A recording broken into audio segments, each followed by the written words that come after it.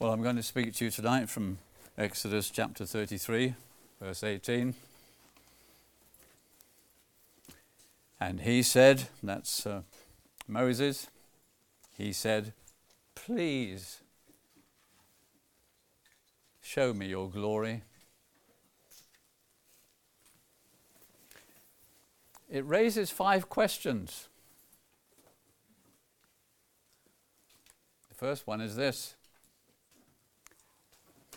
have you ever prayed a prayer like that? Have you ever prayed a prayer like that? Have you ever prayed a prayer like that?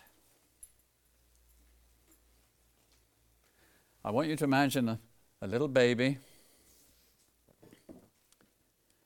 just very, very young, who has meningitis.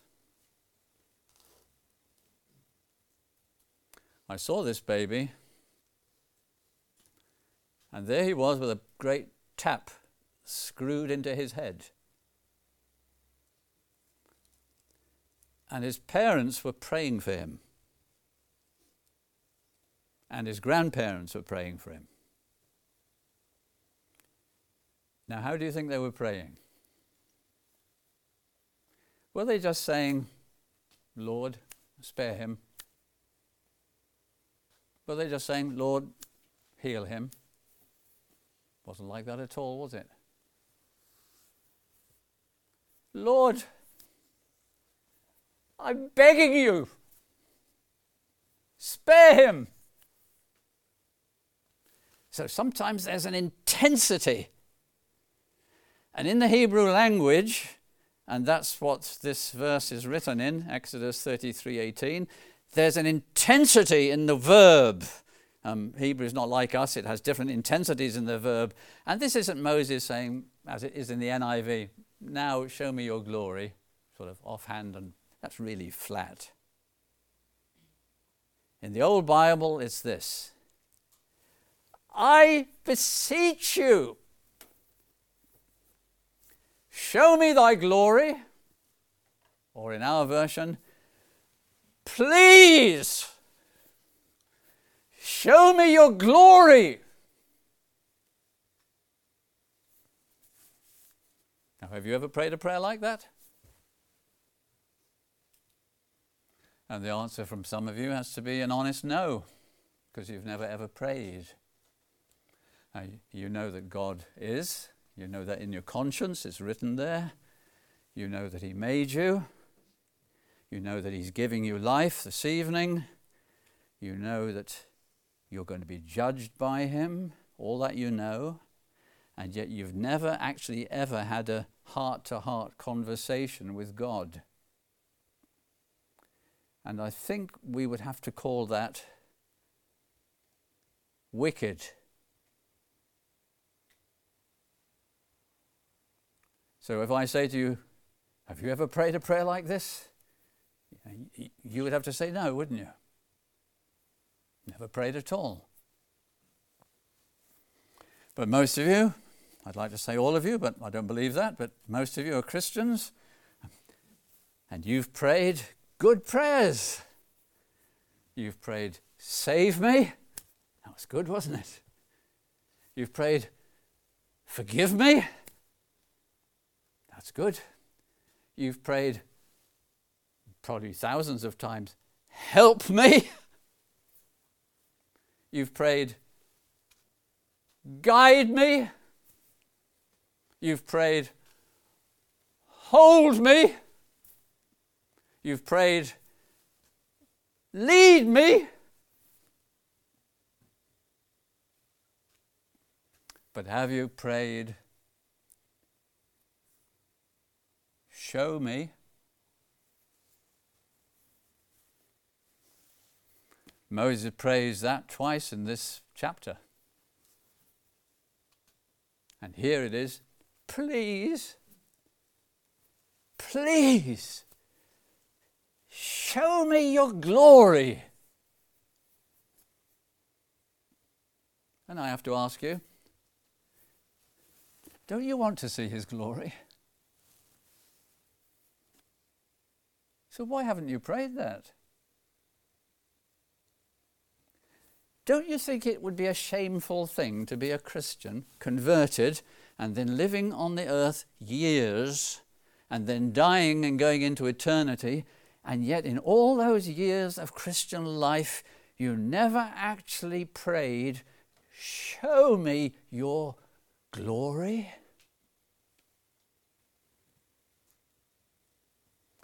So my first question is quite plain, isn't it? Have you ever prayed a prayer like this?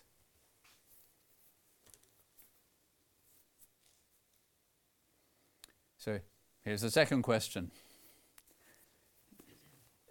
Don't you think it's rather a strange prayer?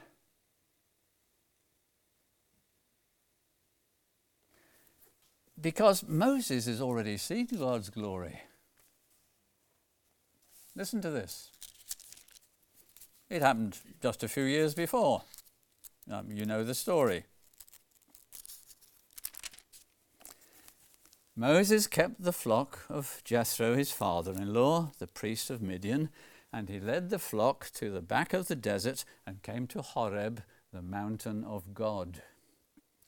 And the angel of the Lord appeared to him in a flame of fire from the midst of a bush. So he looked, and behold, the bush burned with fire, but the bush was not consumed. Then Moses said, I will now turn aside and see this great sight, why the bush does not burn. So when the Lord saw that he turned aside to look, God called to him from the midst of the bush and said, Moses, Moses. And he said, here I am. Then he said, do not draw near this place. Take your sandals off your feet, for the place where you stand is holy ground. Moreover, he said, I am the God of your father. I am the God of Abraham, the God of Isaac, and the God of Jacob. And Moses hid his face, for he was afraid to look upon God.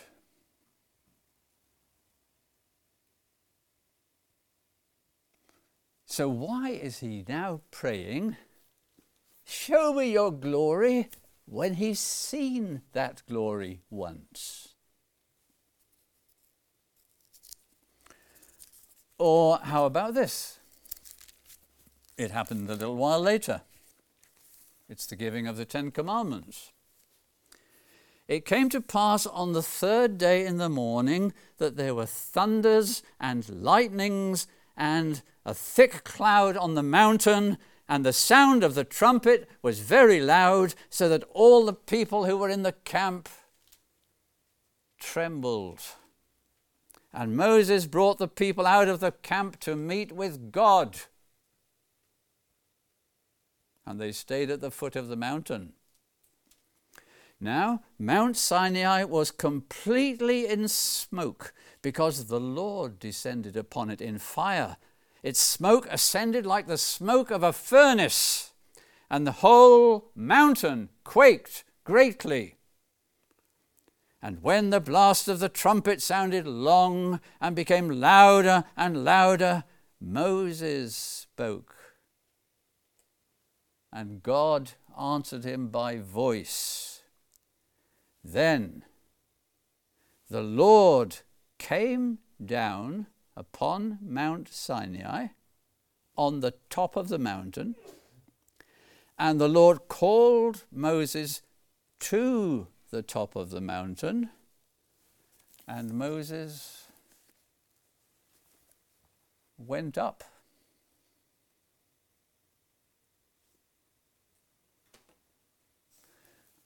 So if he's seen the glory of God twice, why is he praying, please, Show me your glory. Or this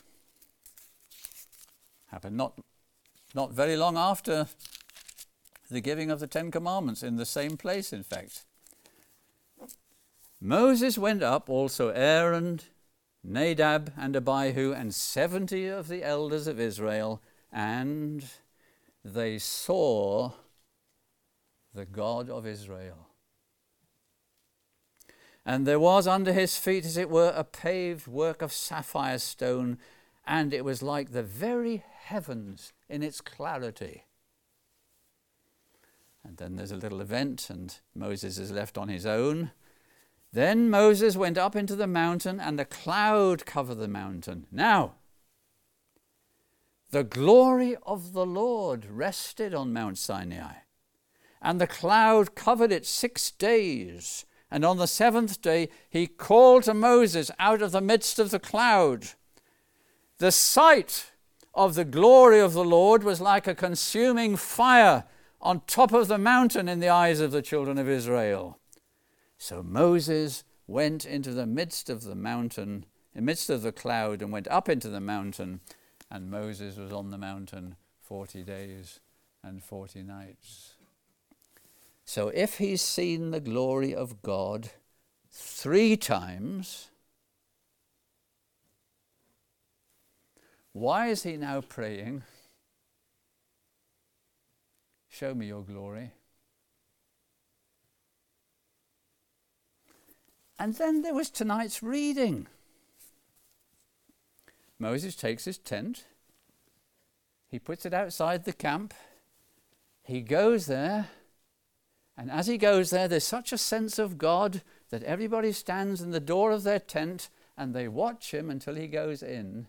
And then the pillar of cloud comes down and stands by the door of the tent, and the Lord talks with Moses mouth to mouth as a man talks with his friend, and there's the most intimate relationship between Moses and God. Isn't that glorious? So why is Moses praying, please, show me your glory?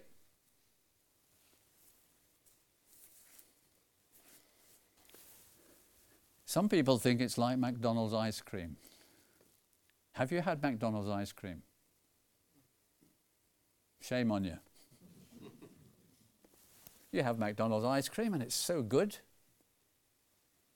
that you want to go off and have Adam's McDonald's ice cream. And it's so good that a few days later you want to go off and have McDonald's ice cream. And it's so good that we could go on, couldn't we? For 47 years and more I was married to a woman who loved McDonald's ice cream. Is it just that you see the glory of God and it's so wonderful that you want to see the glory of God, and it's so wonderful that you want to see the glory of God and it's so wonderful, and is that what's going on? Or is it that there's degrees of glory? There's glory, and there's glory, and there's glory, and there's Is that what's going on? Yes, that's what's going on. That's why when the Apostle Paul writes to the Corinthians the second time, he talks about from glory to glory. There are degrees of glory. So, have you ever prayed a prayer like this? Don't you think it's rather a strange prayer? Here's the third question. Don't you think the Lord gives rather a strange answer?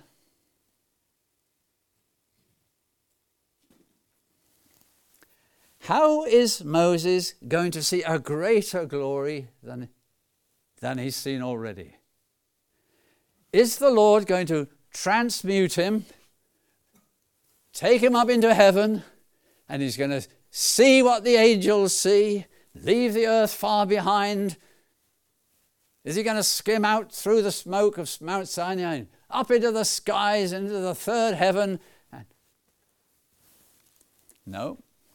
Moses, says God, keep your feet on the ground. See that piece of rock? Go and stand there. You don't have to leave the planet to see the glory of God.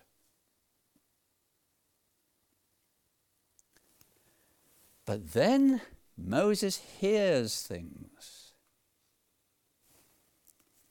They're in this chapter and in the next. Here's a couple of extracts.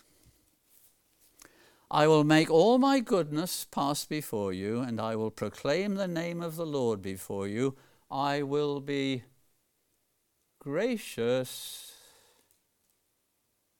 to whom I will be gracious, and I will have compassion on whom I will have compassion.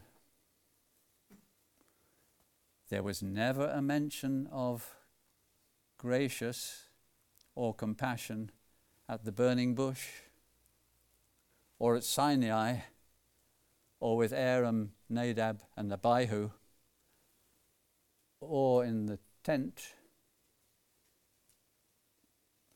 Gracious, compassion. And then he hears this: the Lord God, merciful and gracious, long-suffering, and abounding in goodness and truth, keeping mercy for thousands, forgiving iniquity and transgression and sin.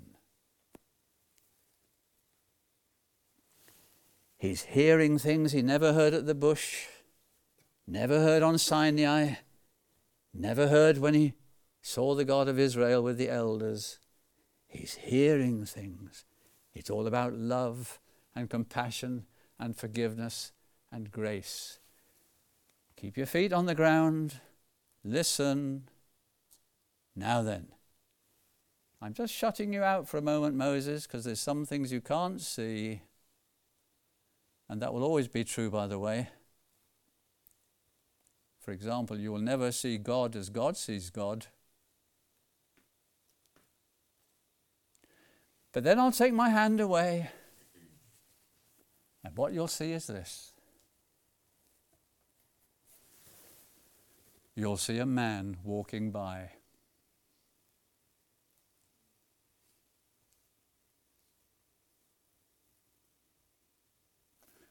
To see the glory of God, you've got to be in an atmosphere of love and see a man.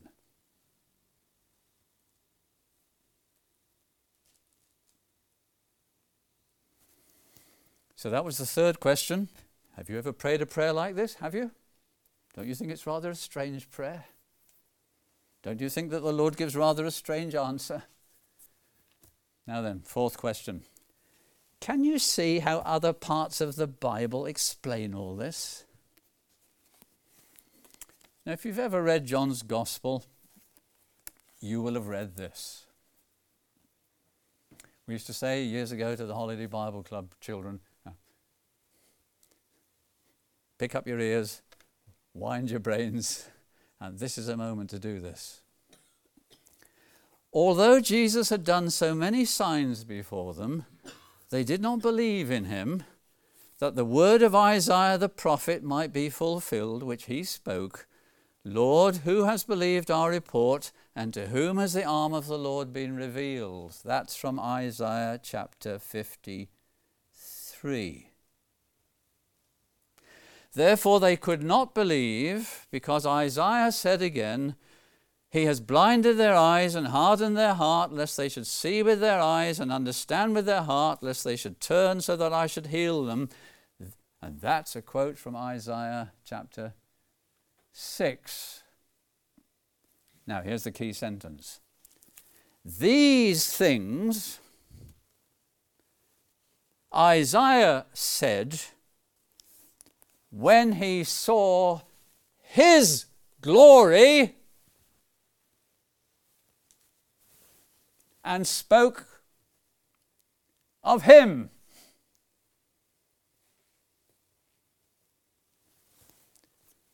What does Isaiah 6 say? In the year that King Uzziah died,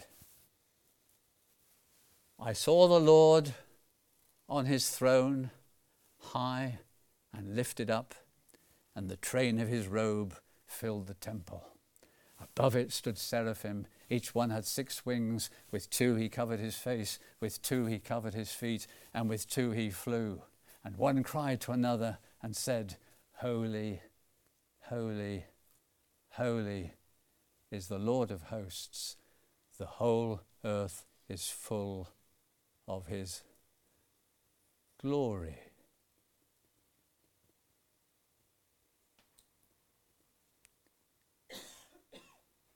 These things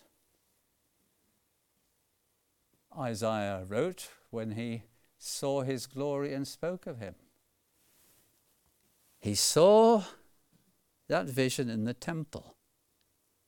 But what does Isaiah 53 say? He is despised and rejected of men, a man of sorrows and acquainted with grief, and we hid, as it were, our faces from him. He was despised, and we did not esteem him. Surely he has borne our griefs and carried our sorrows, yet we esteemed him stricken, smitten of God, and afflicted. But he was wounded for our transgressions. He was bruised for our iniquities. The chastisement of our peace was upon him, and by his stripes we are healed. All we like sheep have gone astray. We have turned every one to his own way, and the Lord has laid on him the iniquity of us all. You haven't seen the glory of God till you are bathed in love and see a man. Which is why John wrote, we beheld his glory, the glory as of the only begotten of the Father, full of grace and truth. And that's why Paul wrote, if our gospel is veiled, it is veiled to those who are perishing, whose minds the God of this age has blinded, who do not believe, lest the light of the gospel of the glory of Christ, who is the image of God, should shine on them. For we do not preach ourselves, but Christ Jesus the Lord, and ourselves your servants for Jesus' sake. For it is the God who commanded light to shine out of darkness, who is shone in our hearts, to give the light of the knowledge of the glory of God in the face of Jesus Christ.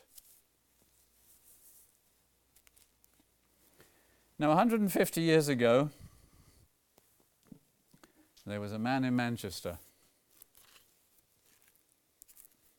and he saw the glory of God. The effect of that sight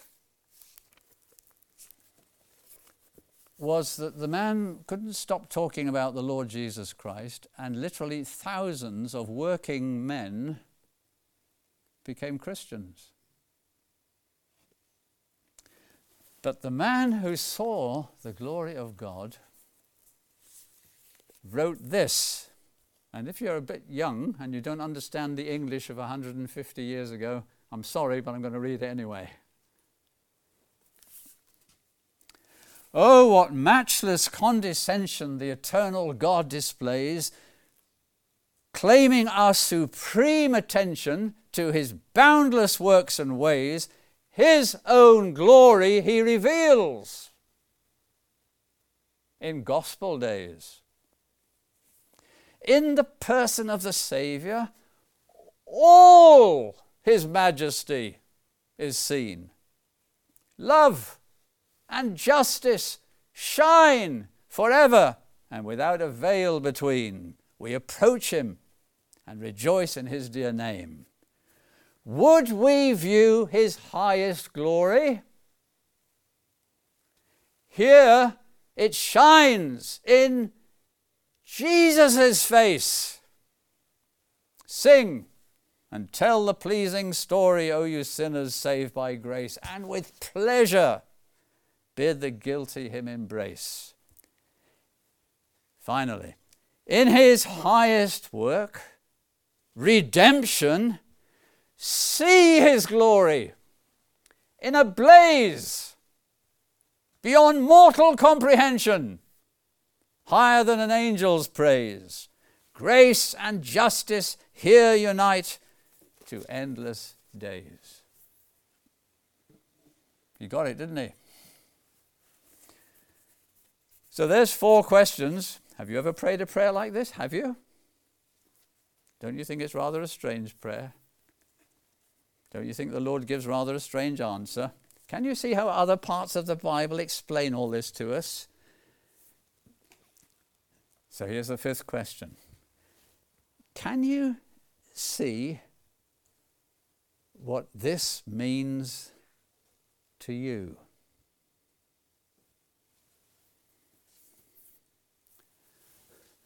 Why are some of you so worldly?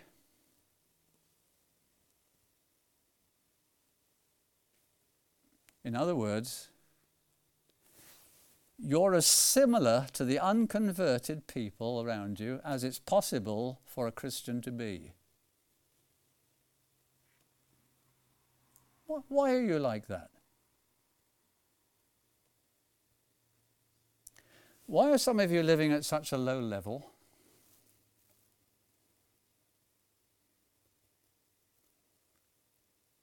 There's very, very little difference between the unconverted people that you know and you. Why are you like that? Why have some of you never prayed, none of self and all of thee? Why? And the answer's the same. Always the same. If you had a real glimpse of the glory of God in Jesus Christ, the crucified Saviour, if you really saw that, you'd never be like that again.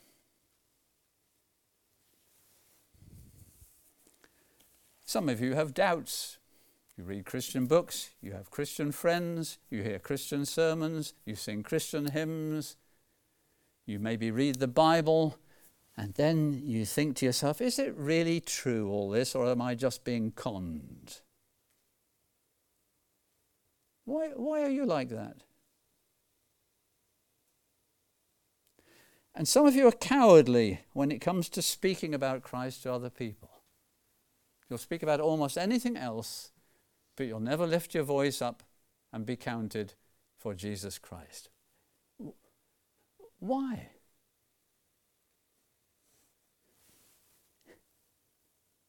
This sermon isn't here to beat you up.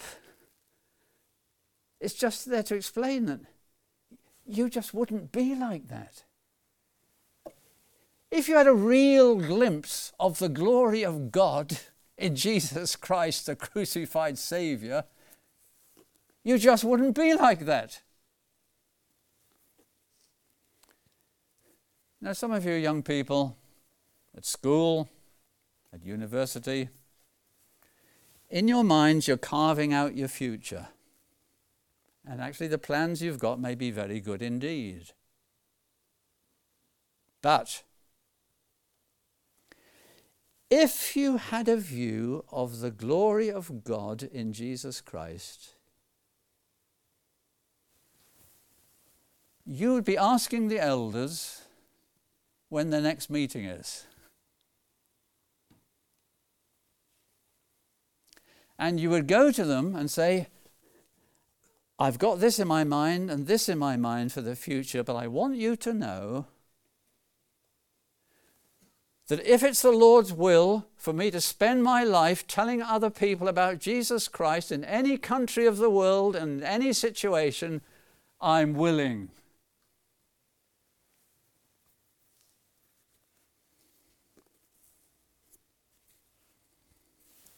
And some of you are preachers. Do you sometimes feel in your preaching, well, I don't know, there was the power I used to have years ago and I don't seem to have it anymore? Do you know why?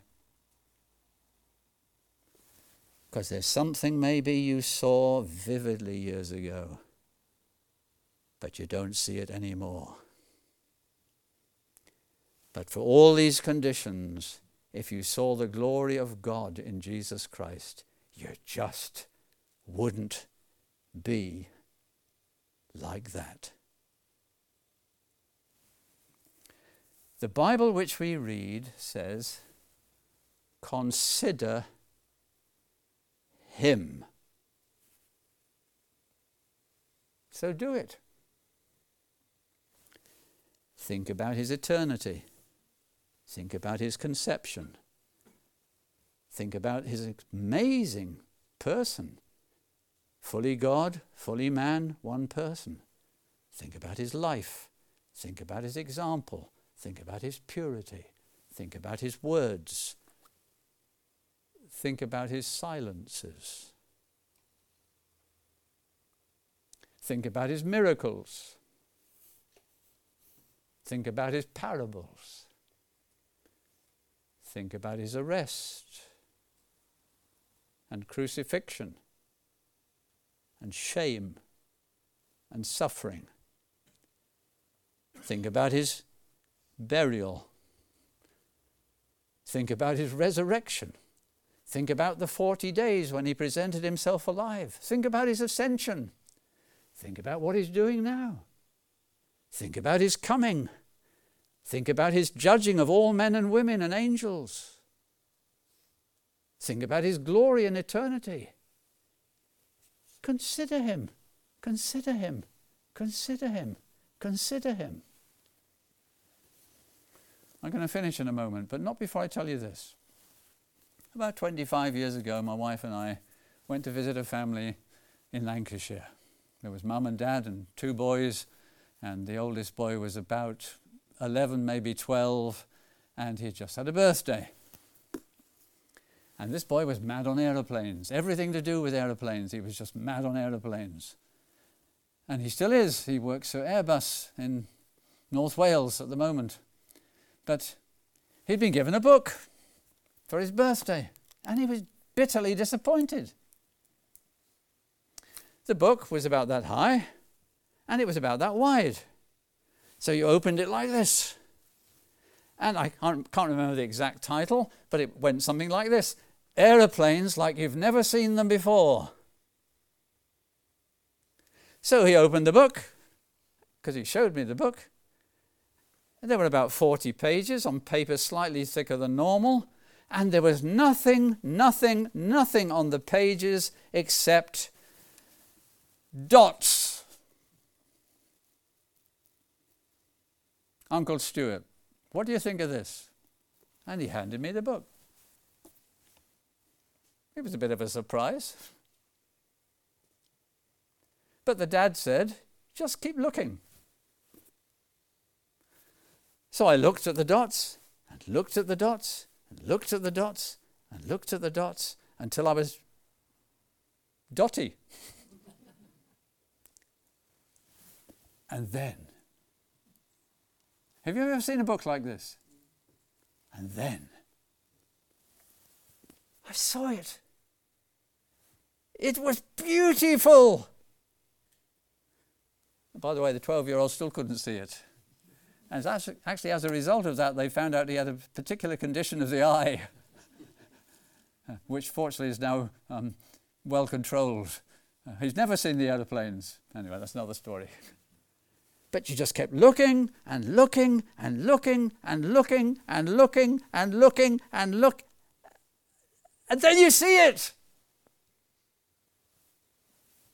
So you look at his birth and his life and his miracles and his death and his resurrection and his ascension and his coming again, and you look and you look and you look and you look and you pray, please